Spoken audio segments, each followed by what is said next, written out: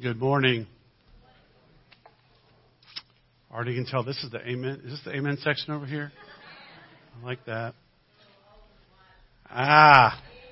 Amen. And the older and wiser I get, I think that too. So, well, it's good to be with you guys. My name is Ken Tombley, and for the last 10 years, I have been working in the mental health profession. I'm the clinical director of a treatment center that does inpatient and outpatient care. I also sit on some committees for the state of Missouri that look at social services and ways to address some of the issues that our communities are facing in our state. I do some adjunct professor teaching at Missouri State University and Southwest Baptist University and occasionally at Midwestern Seminary. And so I get an opportunity to sit along a lot of people that are in kind of the mainstream culture. I get an opportunity to sit along those that are progressive in their thoughts and not believers necessarily, and they're talking about how they see life moving forward and what they think is good and what they think is bad. I also have had opportunity to sit with students and hear some of their thoughts and some of their reflections. And every year I teach a class on relationships, and I update statistics. As if you're in the social services, you like love data. And I try to share the statistics. The statistics when it comes to relationships are very saddening, by the way. I'm going to share some of those with you a little bit later, but I'm going to try to do it in a positive direction. But when it comes to relationships, we see that well over 75% of people are cohabitating before they get married. Divorce rates are up. You already know that. And one of the things that is interesting is we all know the statistic about 50% of divorces of marriages end in divorce, but there's a far higher number of relationships that break up that cohabitate. And we're just now beginning to chart that. We are charting over the last 10 years more accurately and with greater resilience some of the other family structures that we see as dominant family structures. We just didn't count that stuff before. We count it now. And what we're seeing is kind of chilling, actually. That things are very different based on the kind of family unit that is organized and structured. Now, that difference is often overshadowed by the progression that many people think is happening. And so I sit at the table, and here's what I hear. You know, we've changed marriage, and we started in the 1967 with no-fault divorce, and it kind of freed up people that were in unhappy marriages. It was specifically a movement driven by women, actually, because women were being kind of oppressed and exploited, and they were stuck in these marriages, and no-fault divorce kind of freed that up. It was easier for them to get out. It also began to remove what they wanted, the stigma of criminality that was associated, because before no-fault divorce, you had to go before the judge. You had to say, look, here's the law that was broken, and convince the judge that you needed to be able to be divorced. And the judge had the authority to do that. And under that, there was a lot of underhanded stuff, and there was a lot of exploitation that took place. And so that was considered like a victory, that we've kind of got that kind of oppression away. The stigma of divorce, they've worked hard to try to remove the stigma of divorce so that people didn't kind of walk shamelessly around after they were divorced. More recently, we see the movements of marriage equality by allowing the LGBT community begin to be married and be part of the marriage movement.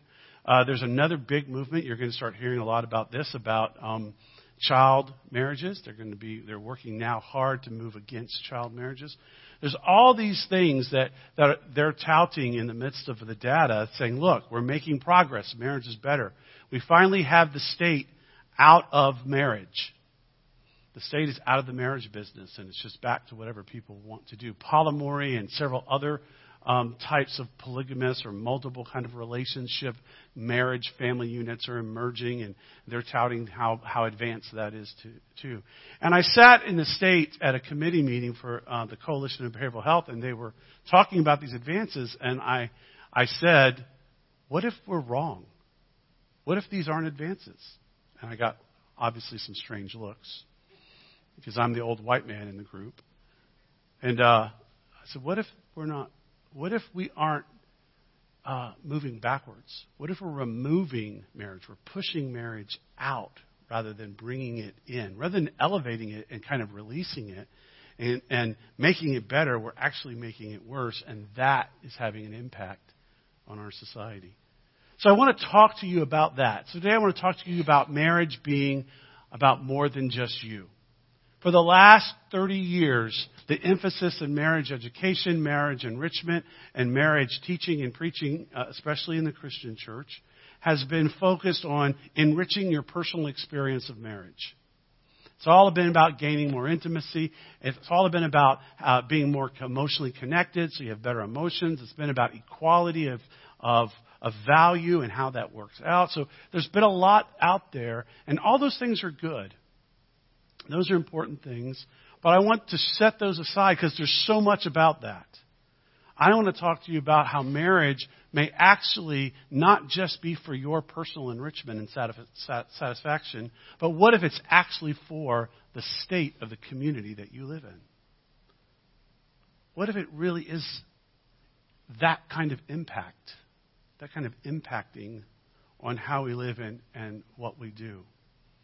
So I've been married for 34 years.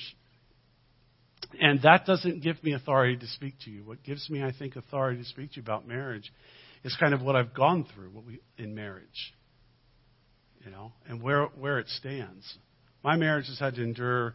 Kathy and I have been married 34 years. We raised 9 kids. They're all out of the house now. Empty nest is fantastic. I don't know why they were saying it was bad. I'm like, this is beautiful. And they're healthy. They're following the Lord. They got jobs. I'm happy about all that. Good stuff. And but our marriage has not always been smooth and easy. I'm not up here saying, look, I did it right, follow me.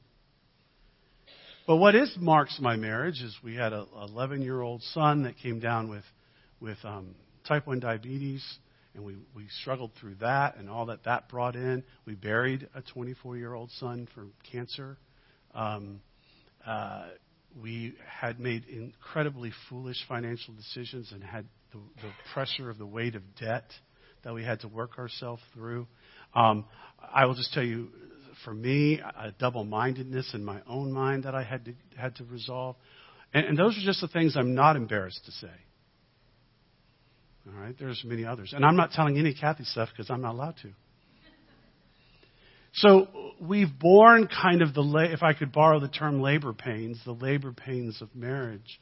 And just like when you're in labor, and it's terrible. I mean, if it was up to men to have babies, I don't know that we would. I remember watching Kathy have those babies every time, and I'm like, this is bad.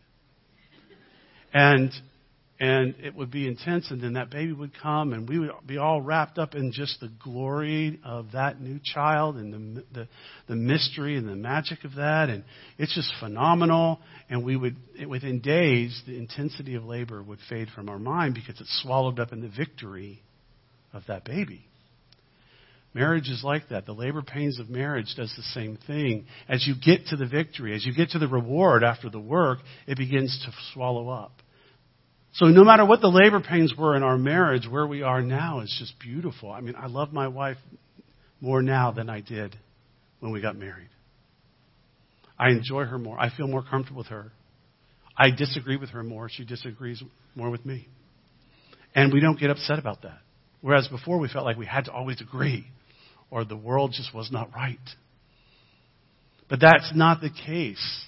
There's something sweet when I grab her hand and we walk down the dirt road in front of our farm and we talk about the kids and we look at our farm and what she's doing in the classroom and she teaches second grade and I'm talking about what's going on in my world and there's something that just says this is right.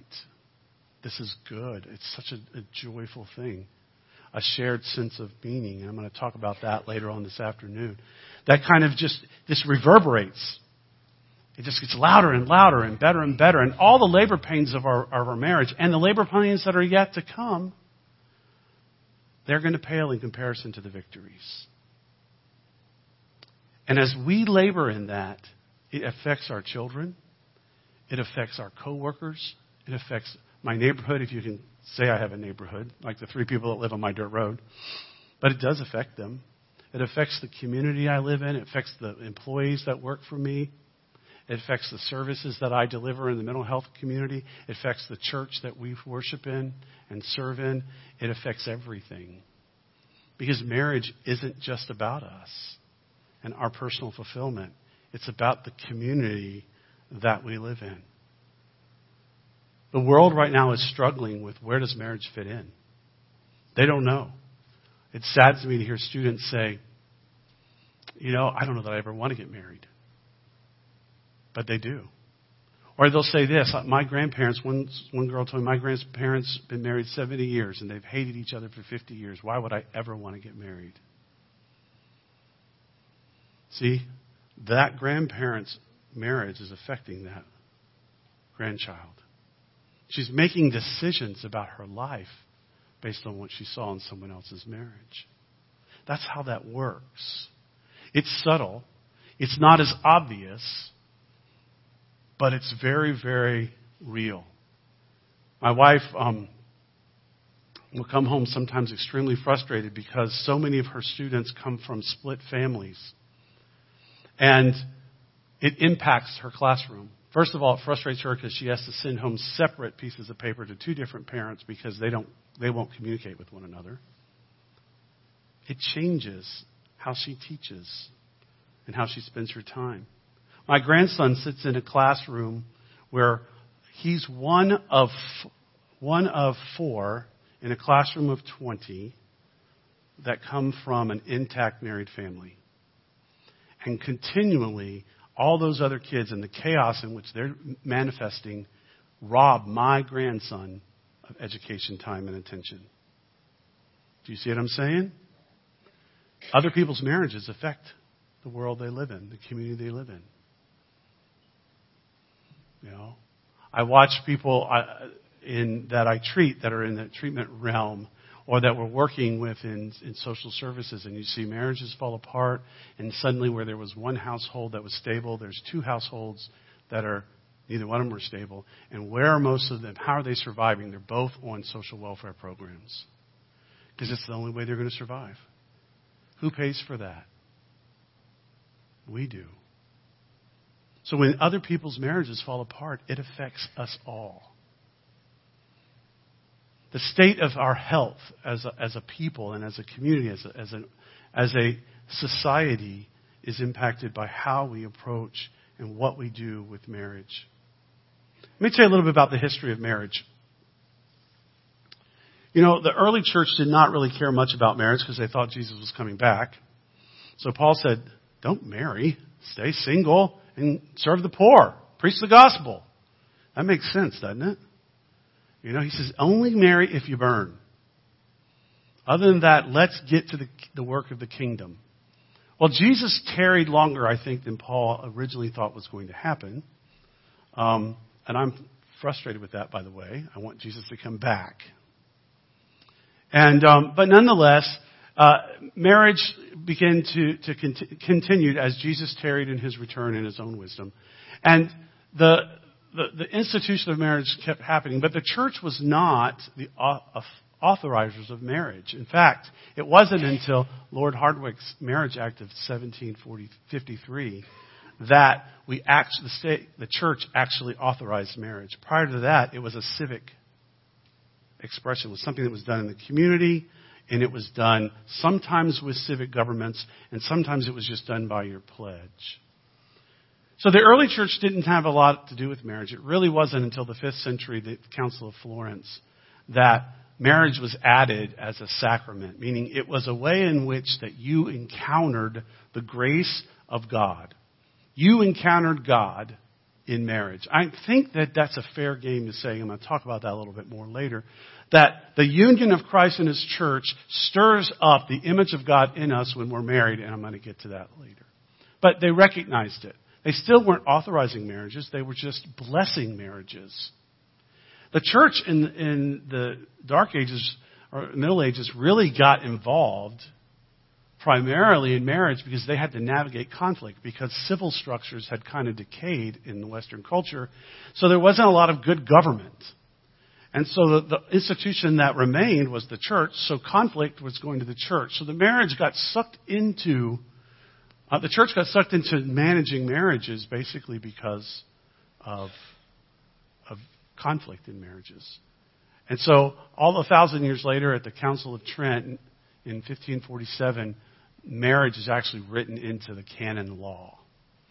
All right, so there's actually laws now at that council that are formalized that this is how we're going to deal with marriage. But they still were just blessing unions. It wasn't really until in the Church of England that that marriage had to be performed by a priest, and that had to be authorized by the church. So my son had this big argument because he was so excited that I think it's the state of Alabama only is doing civil unions in the churches. That marriage is for the church. It all belongs to the church. And I'm like, no, it doesn't. Marriage belongs to the civil. The state has a vested interest in the nature of marriages, and we argue back and forth because that's what we like to do. And he's kind of happy that it's been pulled out of civic attention.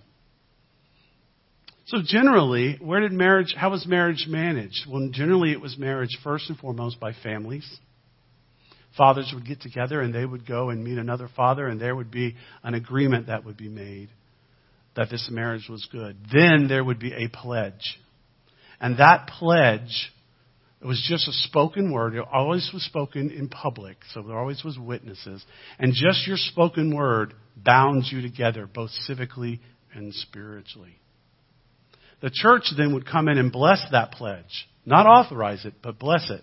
And say, amen, hallelujah to that. They would acknowledge the pledge that was made between two people. The power of marriage is in the pledging of one another. That covenant relationship. And your pastors talked about that the last couple of weeks. In fact, as I was getting ready to be here, I've been listening to the sermons. So it's been fun. Lots and lots of fun. God is not surprised that sex is good. I'll never forget that one. Okay? So, the church blesses it. But marriage is always a civil expression. It's a civil expression of how we're going to manage property, how we're going to manage children, how we're going to manage education, how we're going to manage health. It's the foundation. It's the core structure. In fact, even outside of Christianity, the marriage unit becomes the core structure of every other institution in an organized or civil society. It's the family. Therefore, the state does have, I believe, a vested interest in how well marriages are going. From a Christian perspective, it is even more so important. All right? Even more so because marriage is a spiritual experience. And that doesn't mean the wedding. That's just the beginning of the spiritual experience. It's a spiritual experience that echoes into our community. It's the way that we are light into a darkness. The prophet Malachi understood this. Malachi is the last book of the Bible.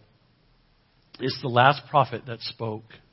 And Malachi, unfortunately, the people of Israel did not listen to Malachi because then the prophetic voice of God went silent. And if you ever want to be in a sad place, you want to be in a place that's devoid of the voice of the God or the movement of His Holy Spirit. That's a scary place to be. And for 400 years, that's what happened. God was silent. And because they did not heed the words of Malachi. But I want to look at Malachi for a moment, okay? Now here's a picture of Malachi from the classical early church. This is a big classical. See, he has a stick, so he's a prophet. And he's old. And so he must be wise. And he holds his hands in the prophetic way, you know. But I have a cooler version of Malachi, I think. There we go. That's a cooler version of Malachi. He's got some dreads going there. So, but Malachi comes in. We don't know much about Malachi, who he was and who he was related to. But he has an oracle. An oracle is almost like a dramatic reading. Okay? And as he proclaims the word of God to the Israelites, he speaks on behalf of God, then there's an answer, and then there's a judgment, and then there's a redemption. He speaks, there's an answer, a judgment, and a redemption. And this kind of echoes over and over again. So if you like a little bit of sarcasm, you'll love this book. Okay, those of you that think sarcasm is a gift, spiritual gift, then you'll like it. Because God kind of gets a little snarky.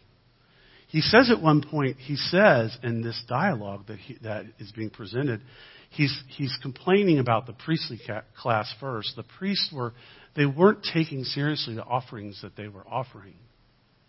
And so he says, you know what I'm going to do? You bring me these broken down, diseased animals, the culling of the crop, and you offer them on as your festival sacrifices. Well, I'm going to take the dung. This is what God says. I'm going to take the dung from those offerings and smear it on your face. God means business when he gets out that, doesn't he? God was not happy. He's not happy with the priest and how the priests were allowing these kinds of worship, this kind of sacrifice to happen. So Malachi challenges the priest, and then he challenges the people about what's going on in the state. Let me tell you, let's look at what was going on. So the Jews had gotten back from captivity. The temple had been rebuilt. The walls of Jerusalem were back up, but it just didn't look very good. I mean, it was not impressive. But it's hard to beat Solomon's temple. Okay, you're probably not going to beat that. It was unimpressive. And that unimpressiveness had kind of worked its way into the whole people, and they just felt like, all right, we're Jewish. We're Jews, but there's nothing fantastic about that. There's nothing compelling about that. There's nothing gripping about that. It is who we are. It's our heritage. But for the most part, we're relatively forgotten. They felt relatively forgotten. And a contempt had kind of stirred up in their heart regarding God. They were still doing the sacrifices and they were still holding on to their culture, but there was no kind of fire, there was no kind of zeal, there was no kind of passion in what they were doing. So much so that they couldn't even see where they were kind of getting sloppy. They were unaware of their sloppiness. You know, we'll take the worst of the crop up there. It doesn't really matter. God doesn't really care for us. They thought God was not trustworthy, basically. And so they were going through the motions, but they had no real sense of connection with what was happening. And they were in what Malachi is going to call treacherous waters. He's going to challenge them. So let's look at that. Malachi chapter 2. Starting in verse 10. Have we not all one Father? Has not one God created us? Right off the bat, he calls the Hebrews to their heritage. Who are you? Where did you come from? Remember what God has done. Yes, it's been a generation since you've seen something phenomenal happen. A miracle. Yes, what's your place of worship isn't as fancy as it was. You're not renowned among all the nations right now. In fact, they kind of look at you in a degrading fashion.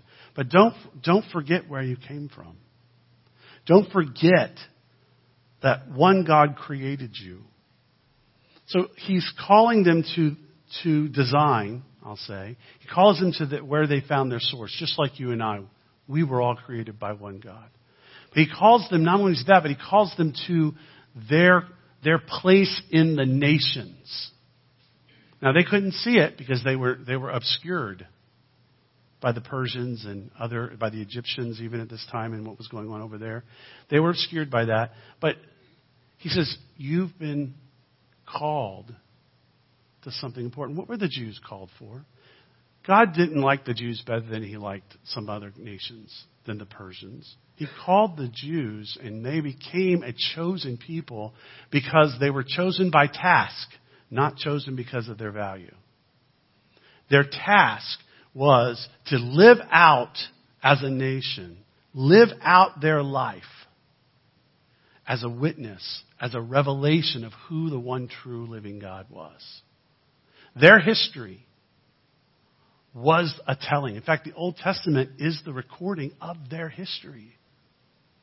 And we look at it with great respect, don't we? God showed us who he was through the nation of Israel.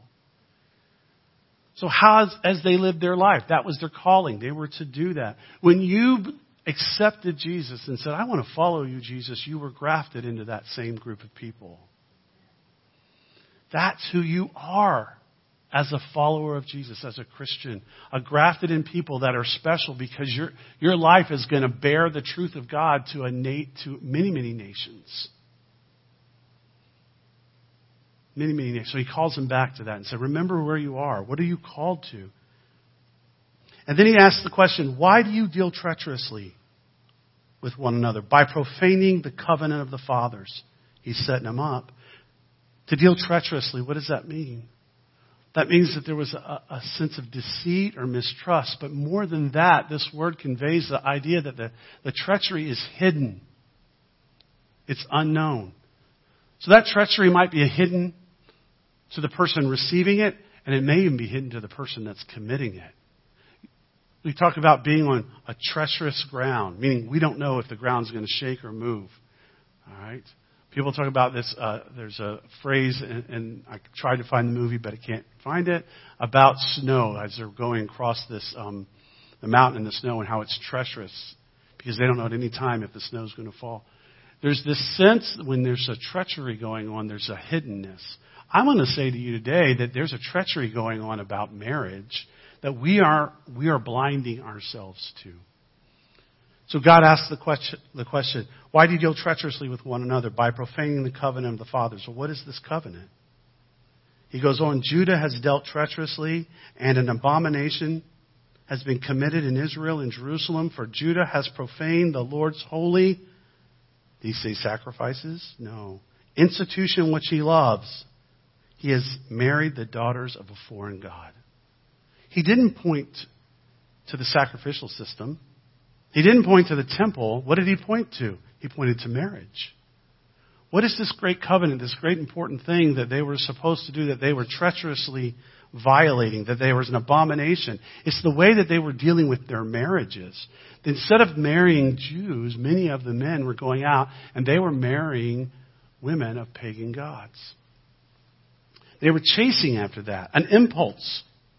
She looks good. She looks fine. I'm going there. They were defining themselves and chased by those impulses and marrying these women of pagan gods. Not only were they doing that, the passage goes on, may the Lord cut off from the tents of Jacob the man who does this, being awake and aware, yet who brings an offering to the Lord of hosts. And in this, the second thing you do, you cover the altar of the Lord with tears, with weeping and crying. So they're having really good emotional worship. So he does not regard the offering anymore, nor receive it with goodwill from your hands. Yet you say, for what reason? Like, why don't you take what we offer you, God? And he says, because the Lord has been witness between you and the wife of your youth. Here you go. With whom you have dealt treacherously. Here's the second treachery. The first one was that they were going off and they were just marrying the daughters of pagan gods. Second of all is they were divorcing their Jewish wives to do this. They were leaving behind their Jewish wives. And he says, she is your companion and your wife by covenant. You're breaking covenant. And because they were breaking covenant or coveting with a pagan, it was impacting worship. It was impacting worship. It was impacting the community. It was shifting the very mission of the people, the very purpose. It was going to the very foundations of what was happening and disrupting it. But did he not make them one? Verse 16. Having a remnant of the Spirit? What does that mean? When they pledged, God did something miraculous. Okay? There's something that happened. There's a movie clip that I was going to show because it shows a good love conversation between a couple. And as I was looking at it, I opted not to, but they said something in there that isn't fully true but is partially true. The woman says to this woman and man are arguing about whether or not they want to marry in the future. And they're like, I don't think so. I want to be independent. I want to have all these goals of personal fulfillment. And then they finally start getting honest with one another. And he says, I think that I dream sometimes, and I'm embarrassed to say this, but I dream sometimes about being a husband and being a father. But I think that's going to disrupt all the things that I'm supposed to do. And she says, I have that same thing. I want to be this independent woman, but what I long for, and not ever be subservient to a man, but what I long to more than anything else is to kind of cling to a man. And they start having this discussion, and they're searching. And she says, you know what? I've come to believe that it's not God in me or God in you. That's the part I disagree with. But she says, I think God is in the middle between whatever happens between a man and woman. And when they commit their lives together, that God is right there in the middle. That, I think, is biblical. There's a remnant. There's an element of the Spirit that is present in the union so that you can be the witnesses to the world around you. I'll come back to that. So therefore take heed to your spirit, and let none deal treacherously with the wife of his youth. For the Lord God of Israel says that he hates divorce, for it covers one in a garment with violence. So he is not subtle about his position. Says the Lord of hosts, therefore take heed to your spirit, that you do not deal treacherously. This is the passage that Jesus quotes, recorded in Matthew, where it says God hates divorce. Why does he hate divorce? He hates divorce because it fractures the covenant. It fractures the union. It destabilizes not just the individuals, but it destabilizes the whole community. The witness is missing. We sang the song, Show Me Your Glory. What is that? The glory of the Lord. The glory of the Lord is the manifested presence of the Lord. That's what you were after, right? Come, show me the glory. I want you to show up. In the Old Testament, it would show up sometimes like a cloud. I wish the clouds would come back, honestly. More people would pay attention if we started having cloud-filled churches. They would start saying, I got to go see that cloud. But the manifested glory, the move of the Spirit that happens, show me your glory. That's slipping away. Someone asked me the other day about whether or not I wanted to go back into the pastorate. And I found myself saying and shocking myself, why would I want to lead an institution that's dying? Isn't that scary?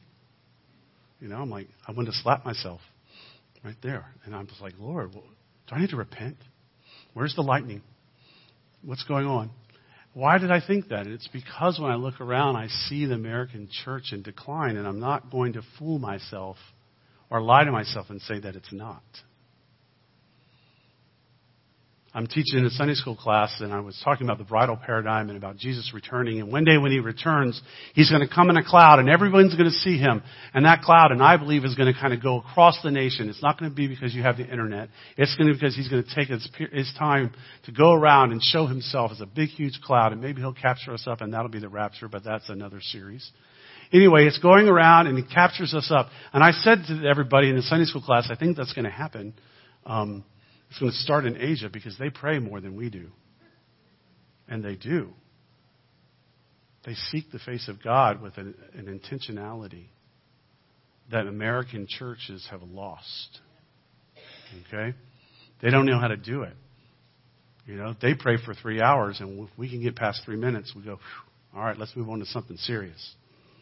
We just don't know. And I don't say that to be disparaging to you. That's just a reality. That was a reality in my own life. Okay? I knew prayer was important, but I didn't really enjoy it. It took me a long time to enjoy it. I was reading the book by Richard Foster on prayer, and he talks about one of the spiritual disciplines that the Desert Fathers had was the prayer of tears. Anybody ever hear that? Prayer of tears? It's great. This is fantastic. I love Richard Foster's stuff. Anyway, I was like, the prayer of tears. Now, I've been emotional. It's not hard for me to get emotional. But I'm usually emotional when there's like really emotional music around. And I was like, what is the prayer of tears? And I spent like 3 months asking the Lord to show me the prayer of tears. I wanted to be able to begin to weep just because I touched and felt the glory of the Lord. I just wanted to cry. I wanted to be so moved by God himself that I could sit on a rock and just suddenly weep because God's so beautiful. It took me 3 months of pursuit to do that. You know? It was a breakthrough for me that I could set aside all the things that had gotten in the way so that I could see God that way. That's what God wants to manifest in our lives, and he wants to manifest it in our marriages, and it echoes into our communities. Marriage affects who we really are. It affects the world around us. So I told you that I was into social services and we love statistics. So let me give you a few. Okay? I'm going to start off and say that marriage affects, I'm going to say this just in 2 sentences, sexuality. If you can't see that we are in a sexually chaotic culture, then you haven't opened your eyes yet. I'll leave that one. But I want you to listen to some of the statistics that come out as we begin to take record of what's happening and how marriage changes relationships, institutions, and conditions of a society as a whole. First of all, marriage strengthens extended families and creates support, exchange support. So married people are more likely to give and receive support from their parents, so they're taking care of their parents later in age. And if kids take care of their parents, who doesn't have to take care of their parents? The state. All right? And kids are more likely to receive help from their parents when they come from a married family unit. Adults who grew up with biological parents in a married family unit have higher levels of marital happiness. All right? Young adults raised in happily married families are more religious than young adults raised in other family structures or family units. A greater proportion of children from intact married families earn more A's in school. And children in intact married families have the highest combined English and math grade point averages. Children from intact married families have the highest high school graduation rate and are more likely to go on to additional education. Moreover, children of married parents are more engaged in school than children of other family structures. Adolescents from intact married families are less frequently suspended, less frequently expelled, less delinquent, and less frequently experience school problems than children of any other family structure. Marriage is good for education.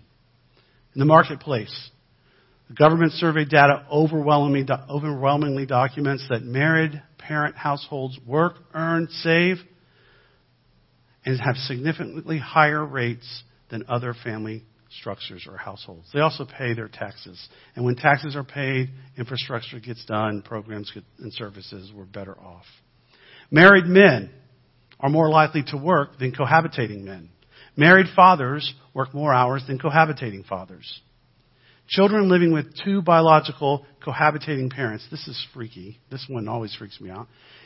Even if the parents are biological, they just cohabitate versus biological parents that marry. Children that grow up in cohabitating biological homes are 263% more likely to experience poverty than children growing up in married homes. Okay? Married step-parents even have better economic outcomes than those that are cohabitating. Married men earn more money than single men. Men's productivity increases by 26% as a result of marrying. Consequently, married families have larger incomes. Intact married families have the largest annual income of all family structures that have children in them. Married couples save more money than unmarried couples. Married households have greater average net worth at retirement. Young married couples tend to have goals for retirement. Cohabitating and single people and cohabitating couples do not. It's amazing. It's better for our economy. Crime. Married men are less likely to commit crimes. Intact families are associated with an increase of compliance and safety. So non-intact or non-married families have a higher rate of violence in them. Adolescents living in married, intact families steal less frequently than adolescents they don't. They commit less violent crimes than adolescents coming from non-married families. Marriage is associated with lower rates of domestic violence and abuse in comparison to cohabitation. Cohabitating women are 8.9 times more likely to be murdered by their partner than married women. Am I making a good case to not cohabitate? All right. Pregnant and married women are less physically abused than unmarried and single women. Teenagers from divorced families are more verbally aggressive and violent toward their romantic partners. It all echoes. Abuse increases when marriage decreases. Mental health. Married people experience less depression rate and less anxiety rates. Those who are married report less depression than cohabitating couples. Adolescents with married partners are less likely to be depressed than people in step families or single families. Married people have less suicide than unmarried or cohabitating people. Married people are much more likely to report being happier than cohabitators are. Adolescents from intact married families are less likely to use cocaine than divorced families. Teenagers from intact families are less likely to begin smoking than those in married families. Married people go to the hospital less, they get released sooner, and they move from the hospital to nursing homes less often. Marriage affects every area of life. You were designed to be married and to do just that. Affect every area of your life. Why? Because when you got married, out of man came woman. You come back together. And then in your oneness, you do what? You have children. You bear the image of God. Your children look like you. You echo the holiness. And in fact, procreation is one of the most divine things you'll ever do. The most like God you'll ever be. When you marry, you invite the manifested presence of God into not just your home, but into your whole community. Especially as a Christian. Now, you know you cannot trust today's government to take care of your marriages, right? You're aware of that. There was a day you cannot do that anymore. The government is not going to be able to deal with marriage. You're going to have to do it in your own community. You're going to have to be known as a different kind of people that approach marriage differently than those that are not followers of Jesus. And that's okay. It's all right. You can do that. So you come in and you put marriage back in the center and you get your marriages right and you watch your churches change. You watch your schools being enhanced. You watch the economics change. Slowly but surely, you bear the witness. The image of God is stirred up and made known as you walk through your marriage, good and bad, difficult and easy. It's a powerful thing that you do. So what is it that I want that you can do? What can we do to start this trend to say, wait, marriage isn't just about my personal enrichment. It's about my whole community, about my whole faith. It's one of the most spiritual things I do as a witness to the world. Here's the first thing you do, is you need to start having more parties. Okay? You need to celebrate more because you celebrate what's important. And don't have a little Baptist wedding. It's time to shake it off. And you need to have like a wedding that's worshipful, a ceremony, and then you need to go to about a 3-hour reception and you need to dance and sing and celebrate and just have a great time. You need to do all that. Make it a priority. It's time for us to say, I still do. I still commit to marriage. I'm going to make it important that your church is doing that by having a marriage weekend. Making it a priority in how you begin to deal with it. How you stand alongside people. Making provision, training, because you don't automatically know how to be married, do you? What happens when you're going through the labor pains? Do we know how to stand by them? Or are we too busy, too busy with other things, saying, I don't know what to do about that?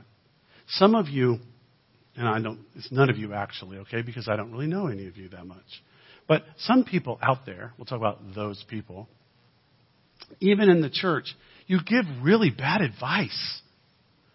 Men get together and like, yeah, I couldn't live with your wife either. Don't do that. I know you want to be encouraging somehow. All right? But men, stand alongside your friends, other men, and don't let that kind of talk be dominant. Say, no, I know it's rough. I know this is hard for you, but it's important. You can do this. You can listen, but don't encourage the negative. Women, you got the same. I'm not even going to talk about it. You know, you do it too. We give bad advice. We don't make it a priority. We say, yeah, don't let her take your money. Don't let him oppress you. We raise all kinds of other priorities over marriage. It is worth it. There's a study called the A study, Adverse Childhood Effects. All right, 12 things that if you have 3 or more, you're more likely to have chronic medical conditions all the way into your 50s and 60s. You're going to have you're at risk for all kinds of mental health issues. You just have 3 of these 12. Do you know what one of those is? A divorced or separated family. I remember being, as a teenager, and I remember hearing on the talk radio or wherever I was listening, who knows, the kids are resilient. The kids are not enough of a reason for you to get married or to stay married. That's a lie. They are enough of a reason for you to get your act together and figure out how to bear the image of God in your marriage. They are worth it.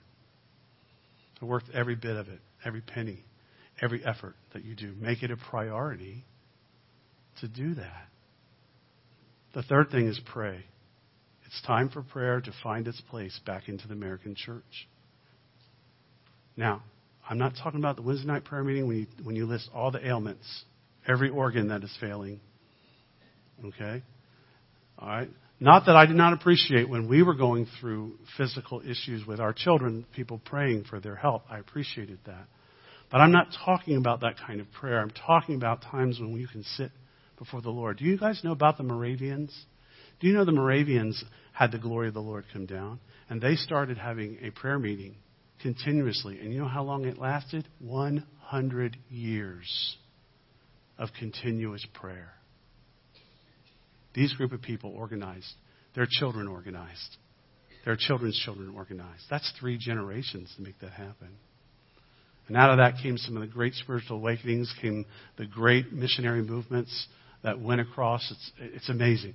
Prayer. We have to get back to praying. We need to be able to get before the Lord and plead and beg and not worry about that. Let God hear you beg. God, change it. Because when you pray, the power will come. When you get before the Lord, the power will come. And that's what you need to sustain your marriage. I talked about it yesterday. I'll talk about it again this afternoon. The changes that you make aren't just what you do together. It's what you do with yourself. Whether you think you're the victim in the marriage or the more right one in your marriage conflict, the truth is what you're doing, your state of mind, your heart is a roadblock to recovery. And you need to deal with God. Your partner is not going to make you feel better. Your partner is not going to motivate you. Your partner is not going to change your heart. But God will. In a surprising moment. You need to be able to get back to prayer, pleading with the Lord, and asking for His power to show up. We just need your power, God. We need your power to do that. Let's stand together and do that right now.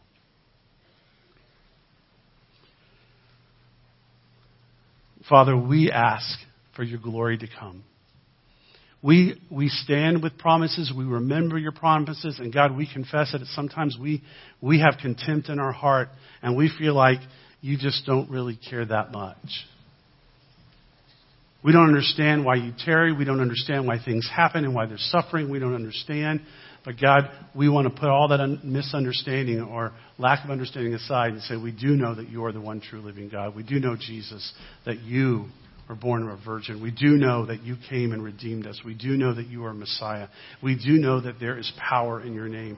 We do know that your blood set us free. We do know that you are right, true, and holy. And we do know you're coming again. No matter how long that takes, you are coming again. We do know a day is coming when you're going to set feet on Mount Zion and you're going to rule with justice. And you will rightly be known as the King of the universe to all the peoples. We know this. And so we call upon it right now, God, and ask that we would just have faith and trust in that. We could drop our doubt. We could drop our double-mindedness for a moment. And we could plead out to you that you would shift marriages in our community. That our churches would change their perspective. They would love God greatly. Come, Holy Spirit. Touch us. Stir us. Knock down our defenses. Melt our hearts. So that we would be one with the wives of our youth.